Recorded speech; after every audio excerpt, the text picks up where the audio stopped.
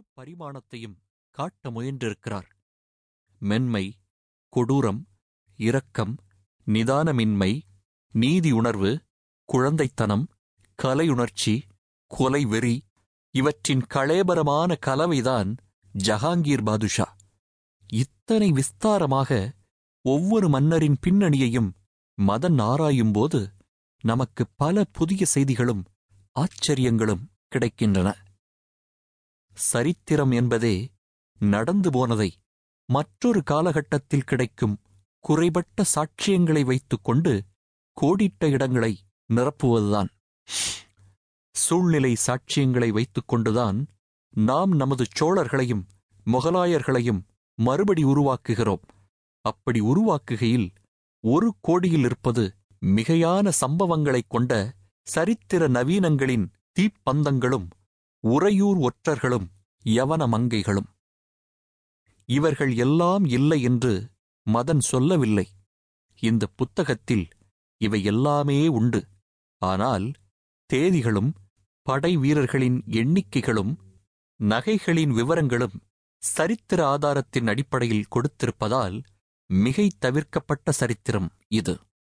உதாரணம், அனார்கலி சலீம் கதை இதில் இல்லை. காரணம், அது சரடு.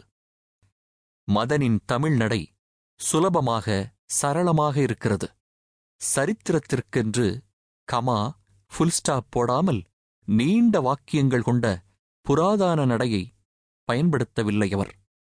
முதல் நாள் இரவு ஜாலியாக நண்பர்களின் தோளில் கைபோட்டுக் கொண்டு மதுவில் மூழ்கியதும் உண்டு. மறுநாள் குடித்துவிட்டு உளறியதற்காக அவர்களுக்குச் சவுக்கடி தந்ததும் உண்டு. அரண்மனை விஐபிக்களைப் பற்றி கேட்கவே வேண்டாம்.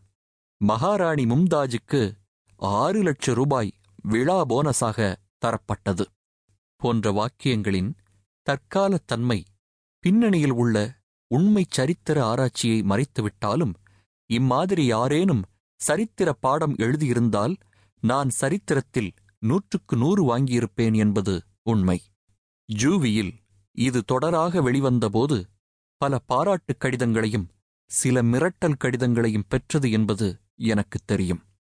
அந்த மிரட்டல் கடிதங்கள்தான் இந்த நூலின் யோக்கியமான, உண்மையான, பாரபட்சமற்ற சரித்திர மதிப்பிற்கு சான்றிதழ்கள். தைமூர்.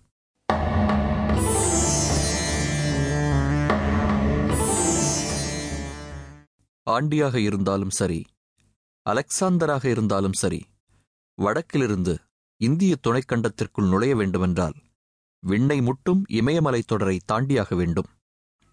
அல்லது வெள்ளம் பெருக்கெடுத்து ஓடும் ஆழமான சிந்து நதியை கடந்தாக வேண்டும்.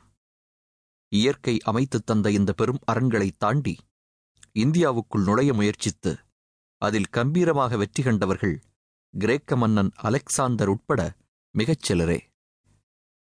அலெக்சாந்தரைத் தொடர்ந்து சுமார் 1500 ஆண்டுகளுக்குப் பிறகு கிபி 1221 மங்கோலியத் தலைவன் செங்கிஸ்கான் வெறி பிடித்த பெரும்படையுடன் சிந்து நதிக்கரை வரை வந்து நின்றான். இந்தியாவா பாரசீகமா என்று சிந்தனையுடன் அவன் வெளிப்படுத்திய மூச்சு வட இந்தியாவை அங்குமிங்குமாக ஆண்டு கொண்டிருந்த மன்னர்களை வெப்பக் காற்றாக தாக்கி நடுங்க வைத்தது. நல்ல காலமாக அவன் பாரசீகத்தின் பெர்ஷியா பக்கம் குதிரைகளை திருப்பிக் கொண்டு முன்னேற இந்தியா அவன் இரத்த வெறியிலிருந்து தப்பியது என்று சொல்லலாம். பிறகு 1398 இந்தியாவுக்கு நிஜமான ஆபத்து வெடித்தது. மங்கோலிய பரம்பரையில் வந்த தைமூர் என்கிற கொடுங்கோல் மன்னன் மத்திய ஆசியாவிலிருந்து ஒரு பெரும் படையுடன் கிளம்பி ஆப்கானிஸ்தானை கடந்து இந்தியாவுக்கு வந்து சேர்ந்தான். சிந்து நதியை அவன் சட்டை செய்யவில்லை. படகுகளை வரிசையாக நிறுத்தி இணைத்து பாலம் ஏற்படுத்தி கண நேரத்தில் நதியைக் கடந்து டெல்லியை நோக்கி முன்னேறினான். அவன் இந்தியாவில் தங்கியிருந்தது 6 மாதங்கள்தான். இருப்பினும் பிற்பாடு முகலாய சாம்ராஜ்யம் இந்தியாவில் தோன்றுவதற்கான ஒரு முக்கியமான காரணம் தைமூர் என்பதால் அவன் சம்பந்தப்பட்ட இரத்தமயமான இந்திய அத்தியாயங்களை நம்மால் ஒதுக்க முடியவில்லை.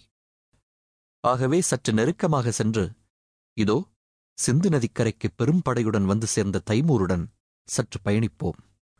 ஆனால் நேயர்கள் சற்று மனதை திடப்படுத்திக் கொள்ள வேண்டும். தைமூரின் கொலை வரியை அருகிலிருந்து